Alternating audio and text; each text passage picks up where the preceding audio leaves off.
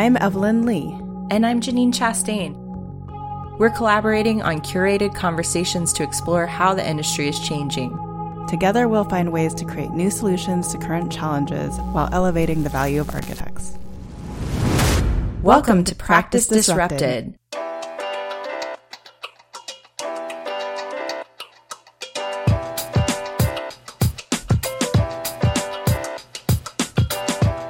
Hello, listeners. Hi, Janine. Hey, Evelyn. Hey, listeners. Today, we're exploring the role that knowledge plays in running an architecture firm or studio, and actually how that contributes to better business. We are meeting an entrepreneur who has built a brand new technology in this space from the ground up that primarily looks at helping the AE industry as a whole manage their knowledge at a firm level basis. Yes, and knowledge, as all of us know, and we're going to hear more about in this episode, is an inherent part of running a business. It plays a critical role in keeping our architecture studios operational, from project development to project planning, marketing, staffing, and so much more. And frankly, our use of technology is accelerating the need and use of knowledge across what we're working on every day. So we're looking at new ways of how knowledge is being created and shared. And I think what else is interesting is the architecture industry is full of knowledge workers, but most architecture firms actually struggle with a way to systematize that knowledge so that it is easily and accessible to everyone in the firm. If you think about every conversation or email or communication that you have that is just sent to you, and how much that information does or doesn't even get out to the rest of your team at the project level unless you communicate that back out to them. And that's exactly why I wanted to bring our guest on today. So Chris Parsons has spent his career kind of shifting towards this role and launching a company focused on knowledge. And he is going to be able to share so much insight on how knowledge and data is used to tackle larger conversations within firms. One we talk about is diversity, equity, inclusion. And I know he's having similar conversations with all of these different firms that he's working with as his clients on a regular basis. So I've asked him to join us so that he can especially speak to his role as an entrepreneur, but his work in serving mid to large size firms on this knowledge management company that he's created. So here is his bio. Chris Parsons is the founder and CEO of Knowledge Architecture. He is responsible for research and development, sales and marketing, and organizational development. So he's obviously wearing a lot of different hats. He is the executive producer of KA Connect, an annual management conference for the AEC industry. And Chris has been a technology leader in the AEC industry since 2002, including serving as Chief Information Officer for Steinberg Architects and the Information Technology Director for SMWM, which is now Perkins and Will, but I have a long love for the people that have worked at SMWM. Christopher also has a degree in history from Wake Forest University. He is an avid reader, hiker, bird watcher, and cook. So his company is called Knowledge Architecture, and they build software, community, and best practices to help architecture and engineering firms find, share, and manage knowledge. Their software platform is Synthesis, a social intranet which integrates with Dell Tech, Newforma, and Open Asset. They also run an annual knowledge management conference for the AEC industry called KA Connect, as well as a client community of practice for Synthesis intranet teams called KA Advance. Founded in 2009 and serving over 100 AEC clients, Knowledge Architecture is privately held, employee-owned, and passionate about co-creating and sharing best practices to advance the state of knowledge management in the AEC industry. Let's cut to the interview. Thanks for having me here. So my background, I was a history major in college and graduated in 1999, which meant that if you had a pulse and you knew anything about technology, you had a job in the technology industry because it was just so nascent at the time. And so my plan had been to go to law school But I got some really good advice from somebody in my senior year of college, which said, law school will be there. Go take a year, 2, 3 years and go work for a little while. And if you want to come back, you can. And I didn't go back. So I got lucky. I got into this technology consulting company and I flew all over the world and worked with all over the country and worked with all kinds of different interesting industries and got into moved from basic technology like network and infrastructure into software development. And right as I was starting to peak in software development, right at the age of 23, I got laid off because the dot-com boom hit us and 9/11 hit. And it was just in San Francisco, there were no jobs. Like, it was bad. And the job I found, I had this criteria that I really wanted to work in the city because I didn't have a car and I wanted to walk to work. And when I put those parameters on my job hunt, I basically got law firms and architecture firms. That's who was hiring and who fit those criteria. And so I took a job in an architecture firm to ride out that recession to get back into the software industry. And what happened was I fell in love with architecture. I didn't know anything really about it coming into it. And it was this amazing blend of law and science and community and engineering and aesthetics and politics. It was just all these things I was interested in were involved, especially the kind of work we were doing. I worked at a firm called SMWM. We were doing projects like the Ferry Building and the new main library and the Metreon. We were doing all this interesting work in the city of San Francisco, which touched the community. And so I ended up staying there for 5 years as their IT director, then went to Steinberg Architects for 3 years as their chief information officer, and then started our company in 2009. So never went back to law school and never got back into tech. I just fell in this industry and fell in love.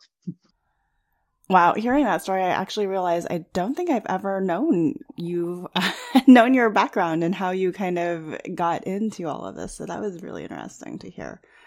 So can you tell us just a little bit more about what knowledge architecture is and, how it serves the architecture profession and why what you do is kind of so critical and important to the profession? Sure. Well, I think first and foremost, we are a software company and we're based in San Francisco. That is where the vast majority of our revenue comes from. It's from software licensing. We're privately held. We're employee owned. And the thing that we're really passionate about is, co-creating and sharing best practices to advance the state of how knowledge gets managed in our AEC industry. So we work with about 50-50 architecture and engineering firms. I came from architecture, as I'd said before. This has been a great learning opportunity for me to get to understand the engineering side of our industry too. So the software platform is called Synthesis. It's an intranet for architecture and engineering firms. You might have some listeners who don't know what an intranet is. So you should think of it as an internal website for your firm. So people within the firm would go there to find, information they need to do their job. So things like policies, procedures, standards, best practices, a list of projects and who worked on them and people and what their skills are and who worked on what. You go there to find news about what's happening at the firm. So leadership updates on strategy or different practice areas or initiatives or new hires and promotions, all the things. And you go there to learn, right? So there's new learning and development opportunities. You can ask questions and get answers across the firm, share lessons learned, emerging best practices.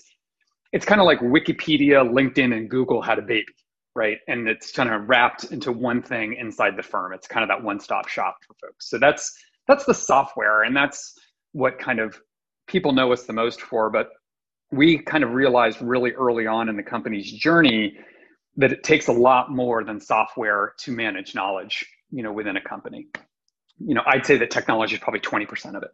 And so we've spent a lot of time building a community around our company. And that's a community of our clients. And then there's a broader community that touches anyone in the AEC industry that's interested in learning about knowledge management. And so we've got a conference, we do webinars, we do all kinds of different things to help advance the industry. And that's been really, really enjoyable, but it's also helped our clients be successful with our product and be successful with their business and managing knowledge. So it's a holistic approach. And that's something that I think, drew a lot of inspiration from time and practice. Many of us worked in architecture or engineering firms before coming here. And I think we're inspired by the holistic ways that architects and engineers approach their buildings or their bridges or whatever it is, and really understanding all the broader things that are connected to it. Can you give us an example of how you've seen this platform provide value to a firm that, perhaps another firm would not have access to that kind of information? Yeah, I think one of the things that would be a good example, people have written a lot about how kind of architecture firms go through these different kind of phases at different sizes of their organization. So, it's one kind of practice when it's 1 to 10 people. It's a different deal when it's 10 to 30, then at 80, and then 150. There are like these inflection points as the organization grows. And we usually come in at Knowledge Architecture kind of when firms are hitting that 50, 60 person, like that's probably our smallest clients. And it's when it's gone from, 2 to 4 founding partners who have all the answers in their head. They can all see each other within a floor, and their intranet is the people, right? And so what's our policy? Where's our standard? They're always asking each other, right? And at some point when you maybe you're chasing multiple markets, maybe you add another office, maybe you've got different levels or, multiple different project managers or experts in a given sector or building type, it starts to really pay dividends to write things down and to be able to share that knowledge, to be able to improve it over time, to make you more resilient if a key person leaves. Sometimes the founders turn out they want to retire and they want to transition out of the business. So there's this point where like becoming more intentional about managing knowledge and transferring it becomes really important to a company's journey. And that's typically where we come in and help. That's a great example, Chris. But I think the value conversation is so critical to what you're offering because knowledge and information has become an important part of practice, and it's almost transactional, and architects are constantly looking for information and trying to research things and use that in their work. So I can see many ways that this becomes a valuable resource to firms. I think in COVID was a huge example too, especially when people were forced home very quickly. So our clients who had really good practices and procedures already documented were in really good shape. It gave them a really good way to communicate and get messages across consistently. Like we had clients that were doing daily, video recordings from the leadership, right? Or long kind of post explaining, here's what we're seeing, here's what's going on. So for companies who had that really good habit of communicating broadly and doing really good internal communications, this really helped them navigate the pandemic. And we worked with other clients who were trying to get there in a hurry because they were a single office, right? And so they didn't have to write as much stuff down. And now all of a sudden there's 70 offices or 100 offices because everyone's got a solo office working from home. And so this drove a lot of that maturity on the knowledge process for them, this COVID pandemic did. So Chris, building on that idea, why don't we explain to our listeners why knowledge management is important? If you can give us a framework for that, that'd be helpful. Yeah, so I think I'd start by saying that all architecture firms are knowledge-based firms. A lot of times when I'll give a talk and I'll start talking about knowledge management, it's like a fish that's in water that doesn't realize it's in water, and then it looks around. It's like, oh yeah, we're swimming in knowledge, right? That is what we are doing here. And so because of that, I think all architecture firms are actually doing knowledge management already. They just don't call it that. Firms are constantly building new things and learning new things. They're learning new software. They're using new materials. They're designing new building types. They're using new assemblies. There's just all this kind of learning and innovation happening. So then I mentioned the kind of before about growth, right? You want to then capture and share that knowledge. But a lot of times that's not systematic, right? It's kind of ad hoc and it's not intentional. And so KM is all about, knowledge management is all about making the best available use of your knowledge. And so you can achieve your firm's goals. So I talked about growth before, but there's a lot of other goals, right? Ownership or leadership transition, increasing profitability, improving design quality, improving employee engagement, diversity, equity, and inclusion. You can go on and on about like what really matters the most to a firm. And so, one of the key tricks to getting knowledge management right, and I've seen over the years I've been in this field, folks can get pursuing knowledge management goals for their own purposes and get attracted to shiny objects around managing knowledge and forget to connect that back into what's most important for the company. And so there's a ton of things you can do with knowledge management, intranets and communities of practice and corporate universities and mentorship and all these things. but like you want to pick the things that you do that really support and help your company go where it's trying to go. And so I gave a talk a few years ago called Smarter by Design, and the subtitle was A Knowledge Management Manifesto for the AEC Industry. And that's kind of my version of KM 101. And so I sent you guys a link so you can put it in the show notes. But in that, it introduces this periodic table of common knowledge management elements so that folks kind of see the breadth and depth of how much knowledge there is to manage and what the teams who support this work look like. And what I found interesting in our prior conversations is that you are able to help firms start looking at data points within that information. I don't know if that was ever intentional, but when we worked on the Leadership Institute work, actually AIA Forefront, I should say, that you were mentioning, you can see how people are staffed, how many times they're on a certain project. And it gives you, if you set up the data in that way, you then have an opportunity to see data that you may not have otherwise had an ability to quantify. Yeah, it's a powerful. It's funny. We just ran a webinar 2 weeks ago from LS3P. They were talking about managing project data, and one of the things that Katie Robinson, she's the chief marketing and knowledge manager, right? So she runs the marketing and the knowledge management group. And she was very, very good at connecting. If you get X, data points on projects, here are all the value points it can create across the firm. Anywhere from professional liability insurance renewals to pursuing awards to proposals and showing qualifications to providing precedents for younger folks to help them understand, typical square footages or beds or whatever it might be. And so the term that we like to think about is you want to improve the return on information. So it's a different ROI, but right, as you think about how do you maximize when you capture information, how much value you can drive out of it. And it's an art, right? And it's something that we continue to get better at, our clients continue to get better at. But I've definitely seen a mature, since we started, and we're not taking credit for this, but I think the kind of the focus and the intentionality around managing data has certainly taken off.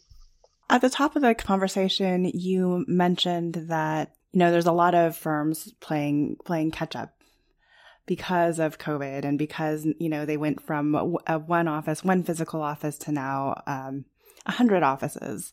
So as firms look at coming back after COVID and having a more flexible workplace, where you're not necessarily going to see all of your coworkers when you come into the office unless there's some intentionality behind bringing everyone together.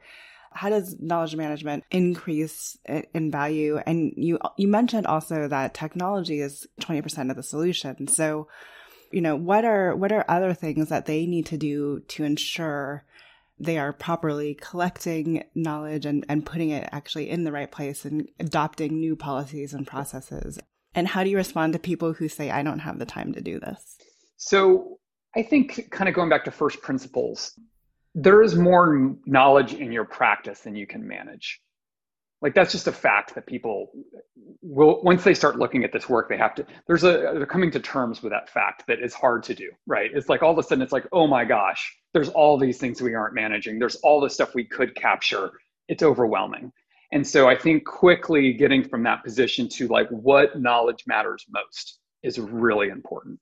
And I mentioned this connection about making the knowledge management strategy subordinate to the business strategy before. And so again, it's getting very clear on where the company's priorities are and then figuring out what knowledge you need to support whatever that is. So if you're trying to grow, if you're trying to add a new office, if you're trying to improve your design quality, then that means looking at the specific systems, processes, standards, learning approaches, whatever it is that helps you get there, instead of trying to kind of improve everything, because it can be completely overwhelming. So I think that prioritization process is really important because it can be very demoralizing to try and do it all. And it's better to pick your spots. And I think, in general, the creativity of architects and engineers is their friend. Sometimes it can also be challenging because there's so many good ideas, right? And so I think it's a matter of being able to figure out which ones matter most. Because what you want to do is you want to be able to point to not why this is a good idea for the knowledge management team or why this is you want to show like, this is going to help us move the needle on something that helps us become the company we want to become and where we need to go next. And so I think if you don't have that, then it's really hard to make a case because people are change averse.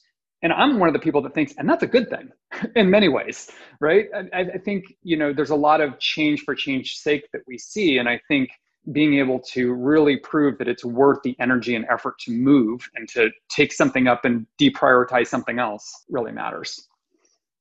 So, Chris, I think, in 2020, we've obviously learned a lot having to navigate transition through COVID-19 and our practices.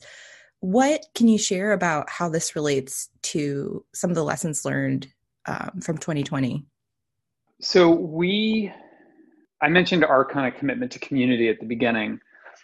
What is true is that like we were really good at in-person events. That's kind of what we know how to do. We run a conference that's been very successful. We do lots of workshops with our clients and other things. And what we were okay on was virtual. Like we did monthly, we called them office hours webinars, and they were pretty helpful. And we were showing, something somebody was doing with knowledge management that they were really good at. But like the whole thing, it was really, we were in person first, and the virtual was designed to be kind of this bridge kind of between in-person events, because that was the heart of our community. Obviously this year changed that. And so one of the things that we did right away is we started up what we call business roundtables. So we started a monthly CEO roundtable for our clients to help them navigate COVID. And as the year played on, navigate, kind of George Floyd and navigate, some of the election turmoil with inside firms. There just were things that happened in 2020. And having that group of peers that they could learn from and with was really helpful for them. And COVID specifically, it's been interesting to kind of watch the wind blow everybody out to their homes, watch people be there and figure out how to cope, and now watch folks really wrestle with how do we return. And what everyone's saying, right, to a person in our CEO roundtable, but we're also doing one for COOs and communications, IT, is that coming back is going to be a lot harder than going out. We didn't have a choice. Like you were out by this time, and now coming back, it's not so simple. And what everyone's saying is it's really hard to run a hybrid model. And it's really hard, especially for a design team, where 3 or 4 people just start sketching, at a whiteboard or something like that. And then they have to remember, wait, I've got 3 teammates who are at home. They're not part of this design, problem we're trying to solve. And so now we need to choose between slowing down and letting the inspiration in the moment pass so we can become more inclusive, right? Or just to keep going and leave people out of this. And it's a really tricky thing to navigate. And so some firms are really trying to wrestle with, do we stay more like this, like more work from home and purpose, so that it's really easy. If everyone's on digital screens, it's easy to collaborate. If everyone's in person, it's easy to collaborate. If it's hybrid, it makes it really hard. And so what I'm starting to sense is that some firms are saying we are going to be a work from home first culture. And we're going to use the office for special occasions, for big meetings, to use a 3D printer, whatever that might be. Or we want to be all the way back in the office. And you'll be an exception. You can work from home if you have to, if there's a family thing, but we feel in order to do good design work, you all have to be here. And what I suspect is there might be brands built around that, right? There might be people that want to go work every day in the office in that kind of culture. And there might be people that want to work in a remote. And that might be kind of how firms differentiate from each other in the future. We just released our hybrid practice playbook, and it's really all about like the hybrid model is the most difficult one to create a culture, to create processes, to ensure equity across the board. So we completely understand where you're headed there. So we've talked about kind of knowledge management, or KM, during the first half of our conversation, but I think there's an interesting story too, and you began to speak about it a little bit about kind of the development of the software and technology itself. And, the increase in dollars that VCs are putting into Contech or AEC Tech, or there's another Built Tech. I've seen that one. Built Tech, but anyways, this is really actually a growing field. And I know there's some firms out there that have written incredible Rhino scripts that, if they could, even figure out a way to package digital assets and resell them, that's another revenue line for them. So can you tell us a little bit about knowledge architecture and your company as a product and how you've begun to build that out? Yeah, there's a few things I think that are interesting to unpack. I've been lucky to kind of spend time. A lot of people were very generous with their time with me when I was getting started. And, saying like people that were further down the entrepreneurship journey, I had no idea I wanted to be an entrepreneur growing up. I'm not one of those people that knew this since they were 8 years old. This was a kind of a surprise to me. And, the reason I got into business was about quality of life. And, that was initially about quality of life for me. And then as I built a team, it was about the team and even extended to our clients. And I think that the advice that when I get asked that question now is to deeply understand why you want to start a business and then design and build a business which meets the goals, those goals, not the business you are kind of quote unquote supposed to build or you see other people building. And, for me, I came across a book recently, like 2 or 3 years ago, called The Advantage by Patrick Lencioni. And I can't recommend it highly enough. It talks about organizational health. And one of the most important exercises in the book that he suggests, and we worked through this as an organization, was why do we exist, really? Not the kind of the sanitized website version or the kind of inspirational marketing slogan, but seriously, are you here to make money? Are you here to be famous? Are you here to change the world? Are you here to be a service to other people? Is there a problem you really want to chase? Is it lifestyle or quality of life? Because you can be motivated by more than one thing, but I think deep down, like there's some kind of like primal force that's getting you out of bed and made you leave a safe job and start something, right? And I think the more honest you can be with yourself and your team about what that thing is really, like the more successful you're going to be.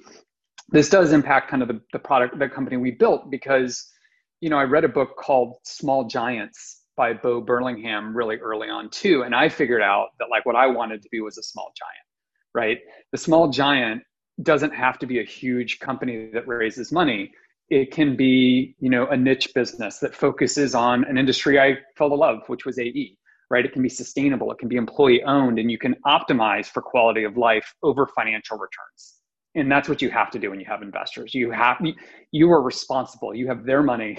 The reason they're investing in you mostly. I mean, I'm not saying that investors don't care about other things about the environment and, improving society, but really they need to see a return on their money. I wanted to find a way where we could optimize on quality of life and to figure out like how we can have a good balance around like how much we work and when and where and who we work with and what we work on and who we work for, what our values are. And to be able to be in control and determine those things was really important. So all that to be said, like I figured out that software was a really good way to get those things. There's a really nice thing about a recurring revenue stream that comes along with a software business. Because I watched for 8 years in the 2 architecture firms I watched the agony the partners went through about watching the cliff of when the backlog would run out and where's the next project coming from. And, I was lucky enough to work with Kathy Simon, who was the S in SMWM. And she was good friends with Richard Rogers. And I remember, I'll never forget her telling me Richard Rogers talking about the cliff. And she's like, but you're Richard Rogers, like you're worried about this? And it's like, doesn't matter how famous you get and how well-known your practice are and how good you are. Like that is a reality of being in the design business that like was very stressful on those folks. And part of designing KA was like, I want to be able to sleep every night, and not really worry about the payroll piece. So that got us, the software thing made sense. And, then the pieces start falling in place. Like I already knew kind of software. I knew architecture. I was in love with this problem around knowledge, and we experimented, and then we found ourselves doing what we're doing. And so I guess what triggered me was the RhinoScript thing. That's kind of the difference between an invention and an innovation, right? That's the gem of something, but like you have to build a whole business and a team and a vision around it that allows you to deliver that RhinoScript to somebody sustainably and figure out how you're going to make payroll and impact the world and those kind of things. So I have found, honestly, designing knowledge architecture to be equally as gratifying as designing our software product, because designing a business is a super interesting thing to do. That's a really good point, because you can have a great idea, but if you don't figure out the business model behind that idea, you don't have a business, which is kind of the critical qualifier of being an entrepreneur. Um, so I guess, to follow up on that thread, can you share a little bit more about this R&D process and the kind of discovery process that goes into navigating that growth, either from the technology standpoint or the business venture standpoint? Yeah, our starting point for R&D is, and it's going to sound really obvious, but it's like, this is one of those things in business, like the things that you hear all the time, the cliches, they're cliches for a reason, but it takes a certain amount of experience to understand how wise those cliches are when you get started. And ours is very client centric. And by that, I mean, like, our clients tell us where to take the product. Like, and part of our goal is to stay incredibly close to them. So I mentioned things like our conference and these business roundtables. In addition to those things, we've got an online community. We do daily client success interactions and sales interactions. We get such a wide funnel of feedback that comes to us, and we have deliberately designed and built that funnel to be wide and to be good at moving the energy of our community into our team, so that when we go to design, it's crystal clear. Like, our roadmap, it's never a problem. Like, we always have plenty to work on. And we are generally pretty good about knowing what the priorities of those things are and in what order. So we don't spend any time around the office saying, like, what would be a really cool idea for us? It's like, no, we've heard, like, we know what we need to do. And so then it's like, well, how do you design, once you've got all this feedback? And, this is where me spending that time and other folks in my organization spending time inside design firms was really, really valuable, because I watched precedent research happen over and over and over again.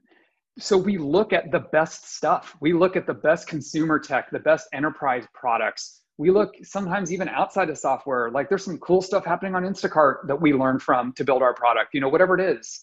And so we try and have a really wide funnel of what we look at from a precedent research. And then it's this iterative design process where we get lots of feedback along the way. Again, like, I watched architects lead a very iterative, inclusive design process for a long time, and it got itself into my bloodstream. And so, like, that's the way that we design and we ship products now. And it's my wife and I actually lead the design team together, which is a whole nother story.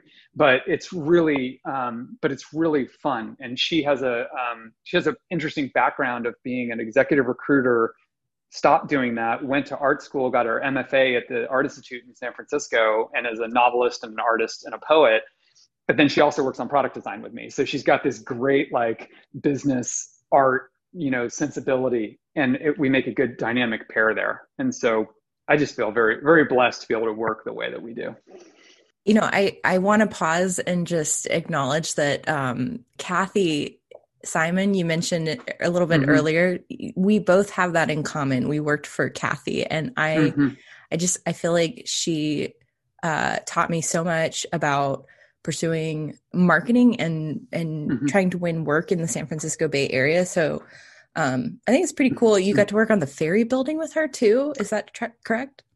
Yeah, well, I mean, I was at the company while it did the Ferry Building. I was, plugging in routers and fixing people's InDesign, application, whatever. I was still running IT, but what's so cool about, the culture of that company really impacted us, because it was a company that was obsessed with ideas and curiosity and learning and doing great design and being invested in the community. And I tried to install that ethos in our company.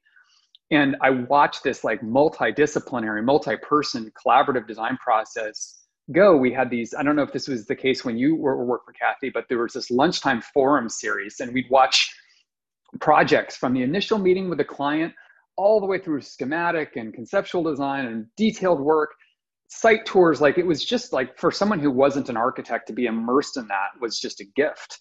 I watched them balance the needs and priorities of clients and engineers and contract, just like it's a dance that goes on. And it's true in software too. It is a dance between, your clients and between the engineering and design and the team that has to deliver the software. Kathy is interesting because she retired, right? And I still live in San Francisco, and pre-pandemic, I would see her at the Ferry Building, at the farmer's market that we run here every Saturday. And what's so cool about architecture is that she gets to keep going there, right? That building reopened in 2002, 2003. It's an amazing part of the city, one of my favorite parts of the city. And that's cool about architecture because the buildings live in the real world, whereas in tech, they tend to last more than software does, right? There's this just kind of like this visceral impact for architecture. On the other hand, we can fix our stuff after we ship it. Right. And, as a designer, that's great because we get new ideas the day after we push it. We can just push a fix and update it or, continually iterate once it's live. So that's kind of a nice thing about being on the software side. Obviously on the architecture side, it's just this like a legacy and this impact you make on the city. I also wanted to give you and Evelyn a chance to talk about this idea because last season we talked a lot about the differences between architecture and tech. Mm-hmm. But I thought I'd give you guys a chance to talk about perhaps the similarities and how your training in architecture enhances. I mean, you're already hinting at that, how it enhances what you're doing now. No, well, it was interesting, Chris, as you were talking about the various different things you are designing, and you're designing your business, you're designing the product. It was really great to end kind of with that story of the ferry building and the lasting impact. But at the same time, as you were saying all those things about what you were designing, I was like, in a way, this is the ultimate design problem for an architect, and you're not up against any of the constraints of a timeline or a finality, right? Because it continues to evolve as the user's preferences and new technologies are available.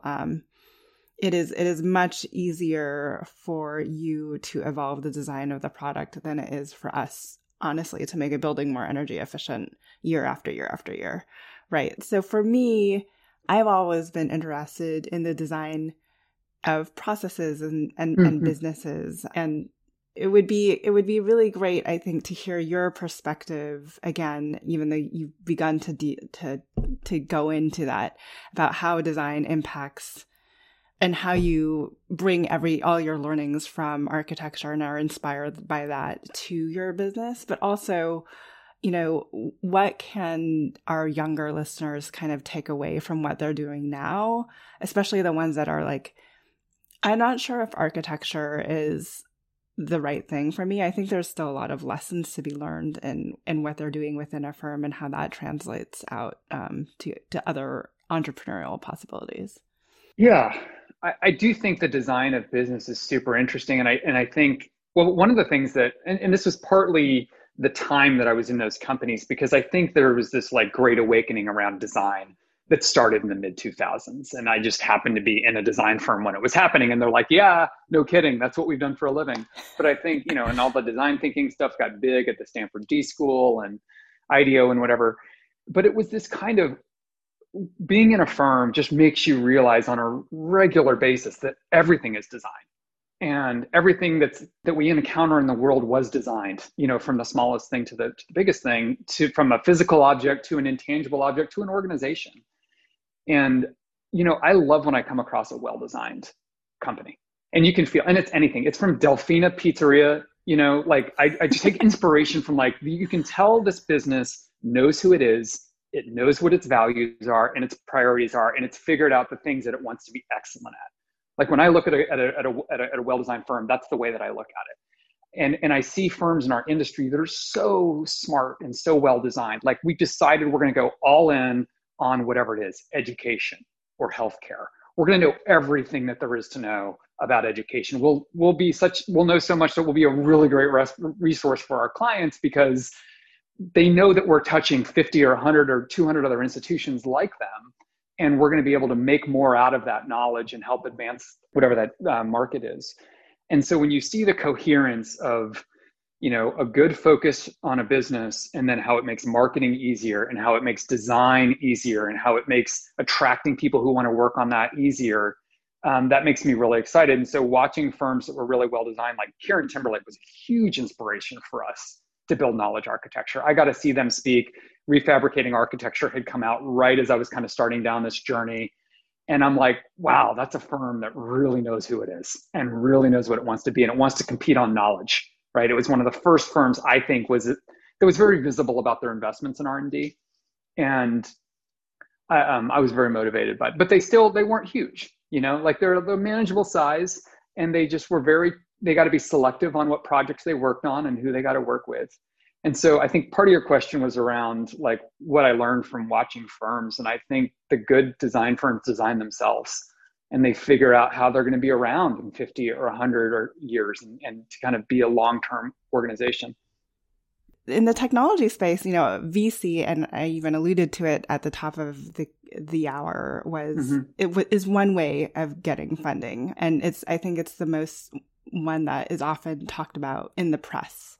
But there is a way to go about bootstrapping the company and growing it. So tell us kind of how you've grown KA and why you chose to take the path that you did. Yeah. So why we chose to take the path that we did, I should be very clear. I'm not an anti-VC person. It's just that I'm a strong pro bootstrapping person. And so I think there are lots of cases, if you want to build something huge, or it's going to be very capital intensive, or, it just depends on what your goals are. Venture capital might be the exact right route for you. That's not why we got into business. We got into business for quality of life reasons, and we wanted to be a small giant. And so for us to be able to do that, it was designing the business that would help us. What's great about Bootstrap, and I should say that you're right, VC gets most of the press. There's a small company in Chicago called Basecamp, which has done amazing writing on the alternative model around bootstrapping. They had a really cool series on their blog for a long time called Bootstrapped, Profitable, and Proud. And what they did is they highlighted businesses that were over $1 million in revenue, profitable, and didn't raise outside money. And what that did is it showed kind of a model, and it showed like, oh, there is another path, and that other path is, and this is going to sound more smart ass than I mean it to, is you can have a product, you can charge customers for it, they can pay you, and then you can make money, and then you can keep growing from there, right? Organically, without, losing money for, long time to get to a certain scale where then the thing flips and you can make money, or you can sell ads or whatever it is that you do. So we're just like, we're going to make something people want to pay for and figure out how to go from there. So it was hard. I mean, I don't want to make it sound that easy. I think bootstrapping may be the harder path to go, at least in the short run, but for us, it helped us achieve our goals, the control of the business. We got to, and again, I don't mean this to sound like it's an indictment on the other, on the VC side, but we just have one less person in the room. We don't have an investor in the room. So we get to make decisions based on our clients and our employees' needs, and not have to think about somebody outside who we're also optimizing for. And so when we think about our values, or how fast to grow, or where to go, or can we just stay in architecture? Because I know that if we had venture capital, right, it'd be like, how can you guys expand into law, advertising, all the other accounting, all the other professional services verticals? Why aren't you also in manufacturing? And it would just be like, let's get this thing big as fast as we can. And we like really going deep, in one area. So I think it's good for people to know that there are options, and, that there's an option where you can do it. You might have to do some of the things like we did, like maxing out credit cards and tapping into 401k and all those kind of entrepreneurship things. But at the end of the day, we're now 11 years in, and we are an employee-owned company. We have control over our destiny. And that's a pretty powerful thing. Chris, you've mentioned a lot of great things between talking about knowledge management and the importance of that and the value it brings to firm, and then also lessons learned from being an entrepreneur and starting a business. To leave our listeners with a few ideas for 2021, what advice can you share from either standpoint on, how this relates to how the industry is changing and what opportunities people can grab onto to implement change in their work that they're doing? I think one, it's interesting. I don't know that it's totally related to how the industry changes, but it's something that, like, doing the work to get to know yourself. And if somebody becomes an entrepreneur, you don't have a choice. You're going to be, the organization you build will be a mirror of your strengths and your weaknesses, and you'll become very intimate with both. And there's this amazing opportunity, if you choose to embrace it, to really grow as a human being through being an entrepreneur, through leading other people, through that growth. And so I've invested a lot of time in that. Like I've been writing in a journal for 20 years. I've meditated, I do yoga, I do a lot of reflection kind of stuff. And, some of that has been coming to terms with some things about the way whatever it was, the way I grew up, the way I was born, that like just made me sometimes a little defensive or sometimes, a little bit aggressive or whatever it is. It's like I've had to, like, at certain points in the journey, be really clear about what was going on and get to know, like, myself as a person, strengths and weaknesses, but also what's really important to me. And then what's important to all the people I work with. And I do think that, like, I'm seeing more of that in this next generation of leadership in our industry. I think it's becoming kinder and more compassionate and less command and control and more inclusive kind of co-op type way of running a business. And I think that's amazing, because I actually really think that that's a much more aligned with knowledge management, right? I mean, I think what we see in knowledge management is tacit and explicit knowledge. And explicit knowledge is things that you can write down. They're procedures, they're Rhino scripts, or whatever it is. You can externalize that. Most knowledge, and people estimate that's around 20% of knowledge. Most of it's tacit. It's in our heads. It's silent. Tacit is from the same root as taciturn, right? And so it's this deep knowledge, that smarts that people carry around with them, and they can't necessarily externalize it. It's just things that they've learned. And so I think, everybody that serves in a firm has life experience as well as technical experience and design experience that they can add value. And I think the more that companies are able to run really inclusive design processes or software processes or whatever it is, they can tap into more knowledge. And if we get back to knowledge management being about making the best use of your firm's knowledge to support your goals, like, what could be better than being able to really, like, get the best out of the people that you work with? And they're going to stick around, and they're going to be enthusiastic, and they're going to want to work there. And so I think all of those things come together. That's great. I love that. So Chris, tell us more about how people can get more involved with the work that you're doing or learn more about that. So for anybody that's in the industry that's interested, our K Connect, which was an annual conference, it's now a series of monthly kind of deep dives we do. It's wide open to the whole industry and free. So on our talk archive page, there's over 150 talks about knowledge management in the industry people can see.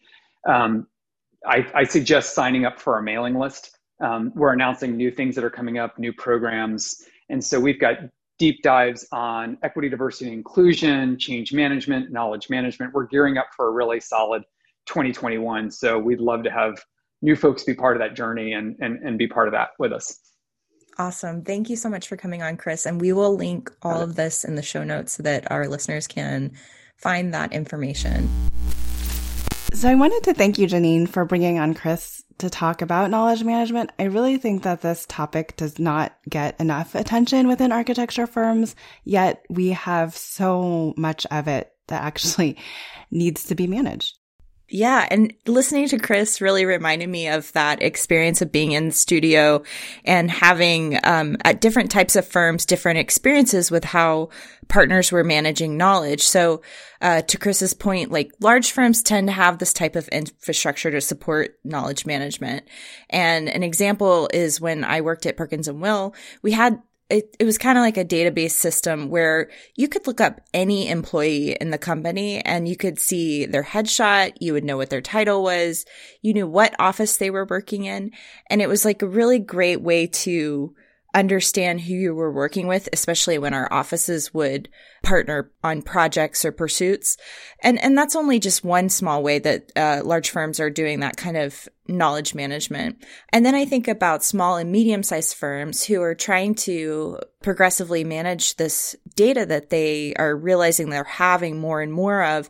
And I think a lot of different firms are, transitioning away from things like Excel spreadsheets and starting to adopt more digital resources that are able to provide this kind of intranet that, like, Chris is talking about. I want to piggyback off a little bit of that because there's actually, we have firms that have a long legacy, and there's a lot of people right now trying to figure out what the future of work is and what does that mean for square footage development. And I've always wanted those firms that have been around there's firms that have been around for over 50 years that have done commercial real estate for that long.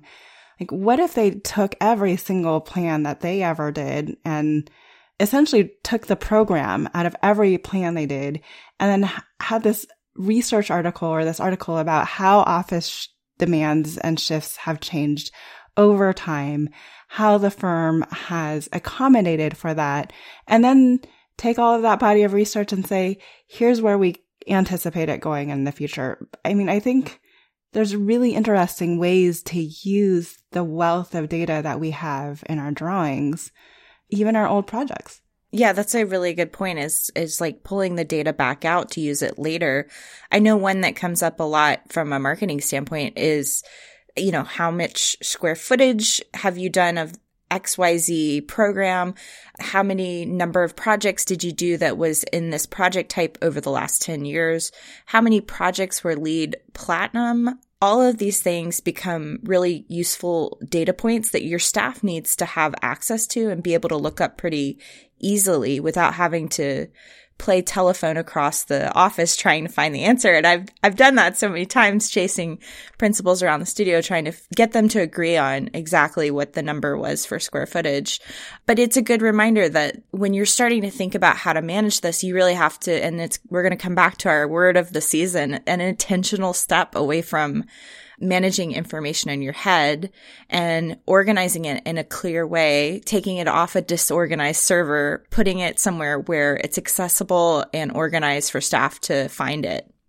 Yeah. And I think, you know, there's so many different, like Chris said, there's so much knowledge out there. When I think about all of the variety of different types of data that firms could be tracking and the different type of information that I was tracking when I was running operations for a strategy group in a design firm, or even the types of information that Slack and other technology firms are tracking, it covers so much. So project management is just one key component. I think, Janine, you've kind of addressed some of the numbers that have come out of there.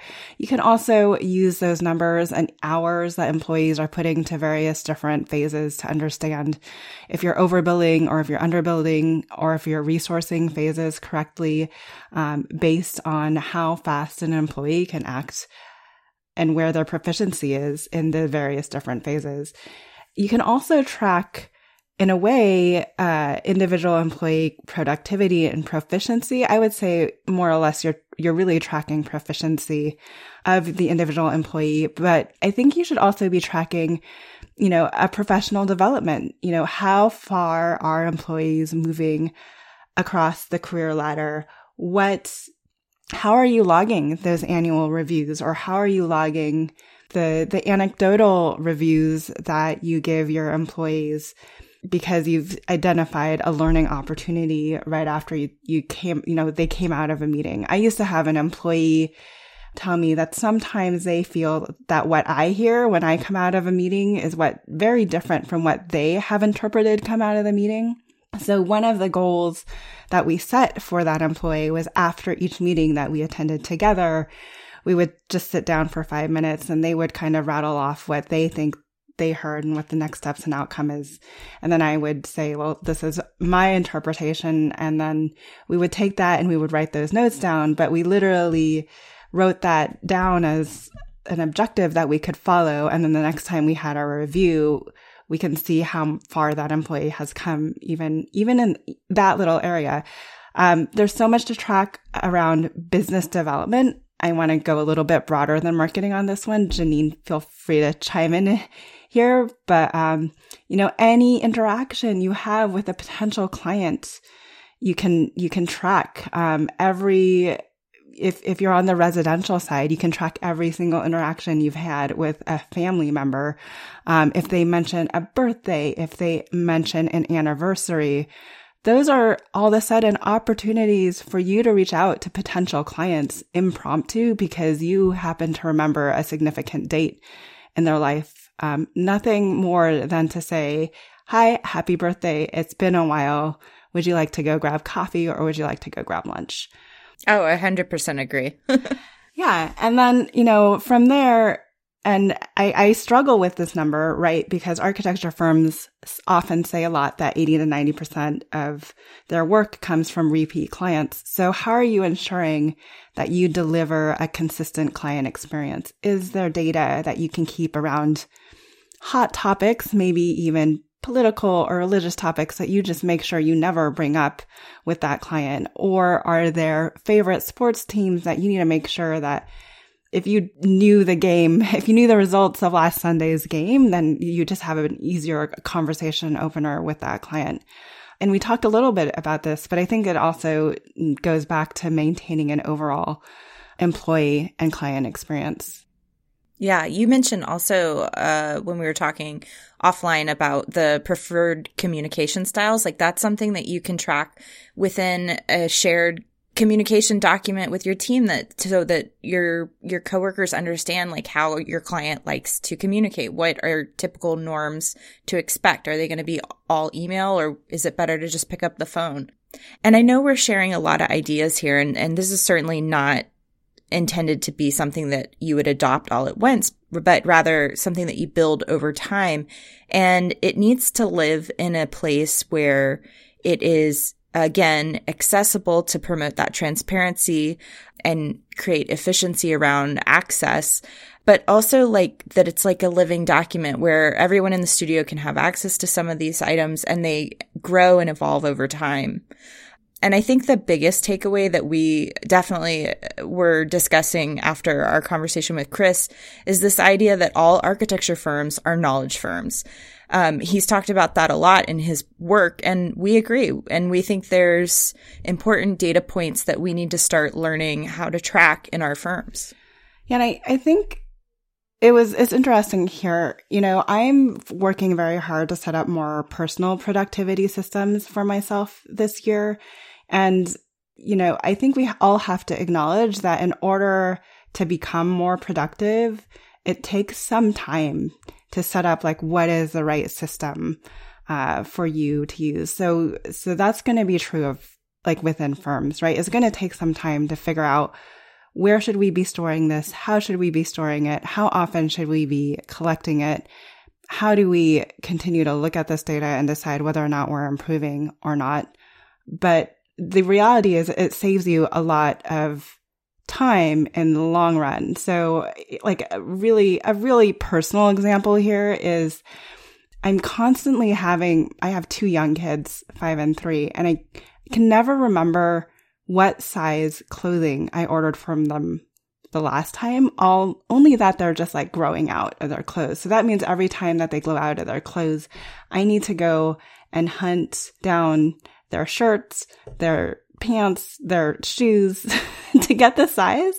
So I know what like the future size is. So literally this weekend, I spent this weekend putting all of their current clothing sizes into a spreadsheet on my computer. So the next time I order and I need to order one size up, I just open that spreadsheet, adjust and order the next size, and then record that. And it's all in one place now.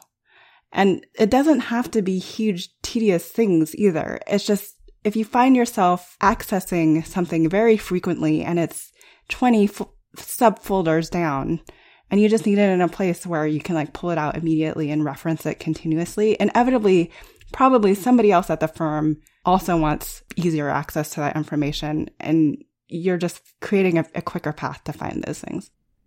Can you share a little bit about, I know you were telling me about the OKRs, and I guess they're similar to KPIs in some way. Can you tell me how those get used in your company, or what people can take away from that?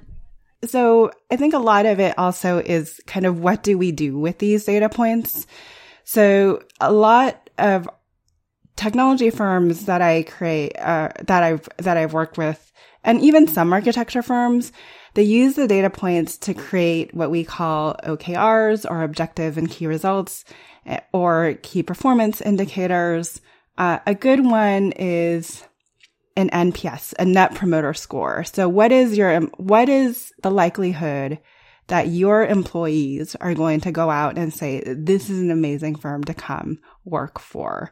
The higher your net promoter score is, the more likely every single one of your employees are going to go out and do that. So you can gather data around that by doing an annual employee survey.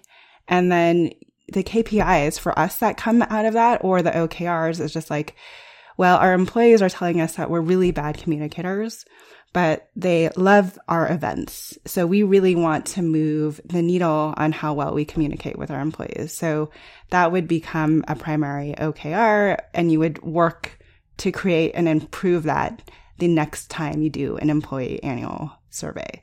So that's just one way of using knowledge, just even of how your employees feel about the culture of your firm.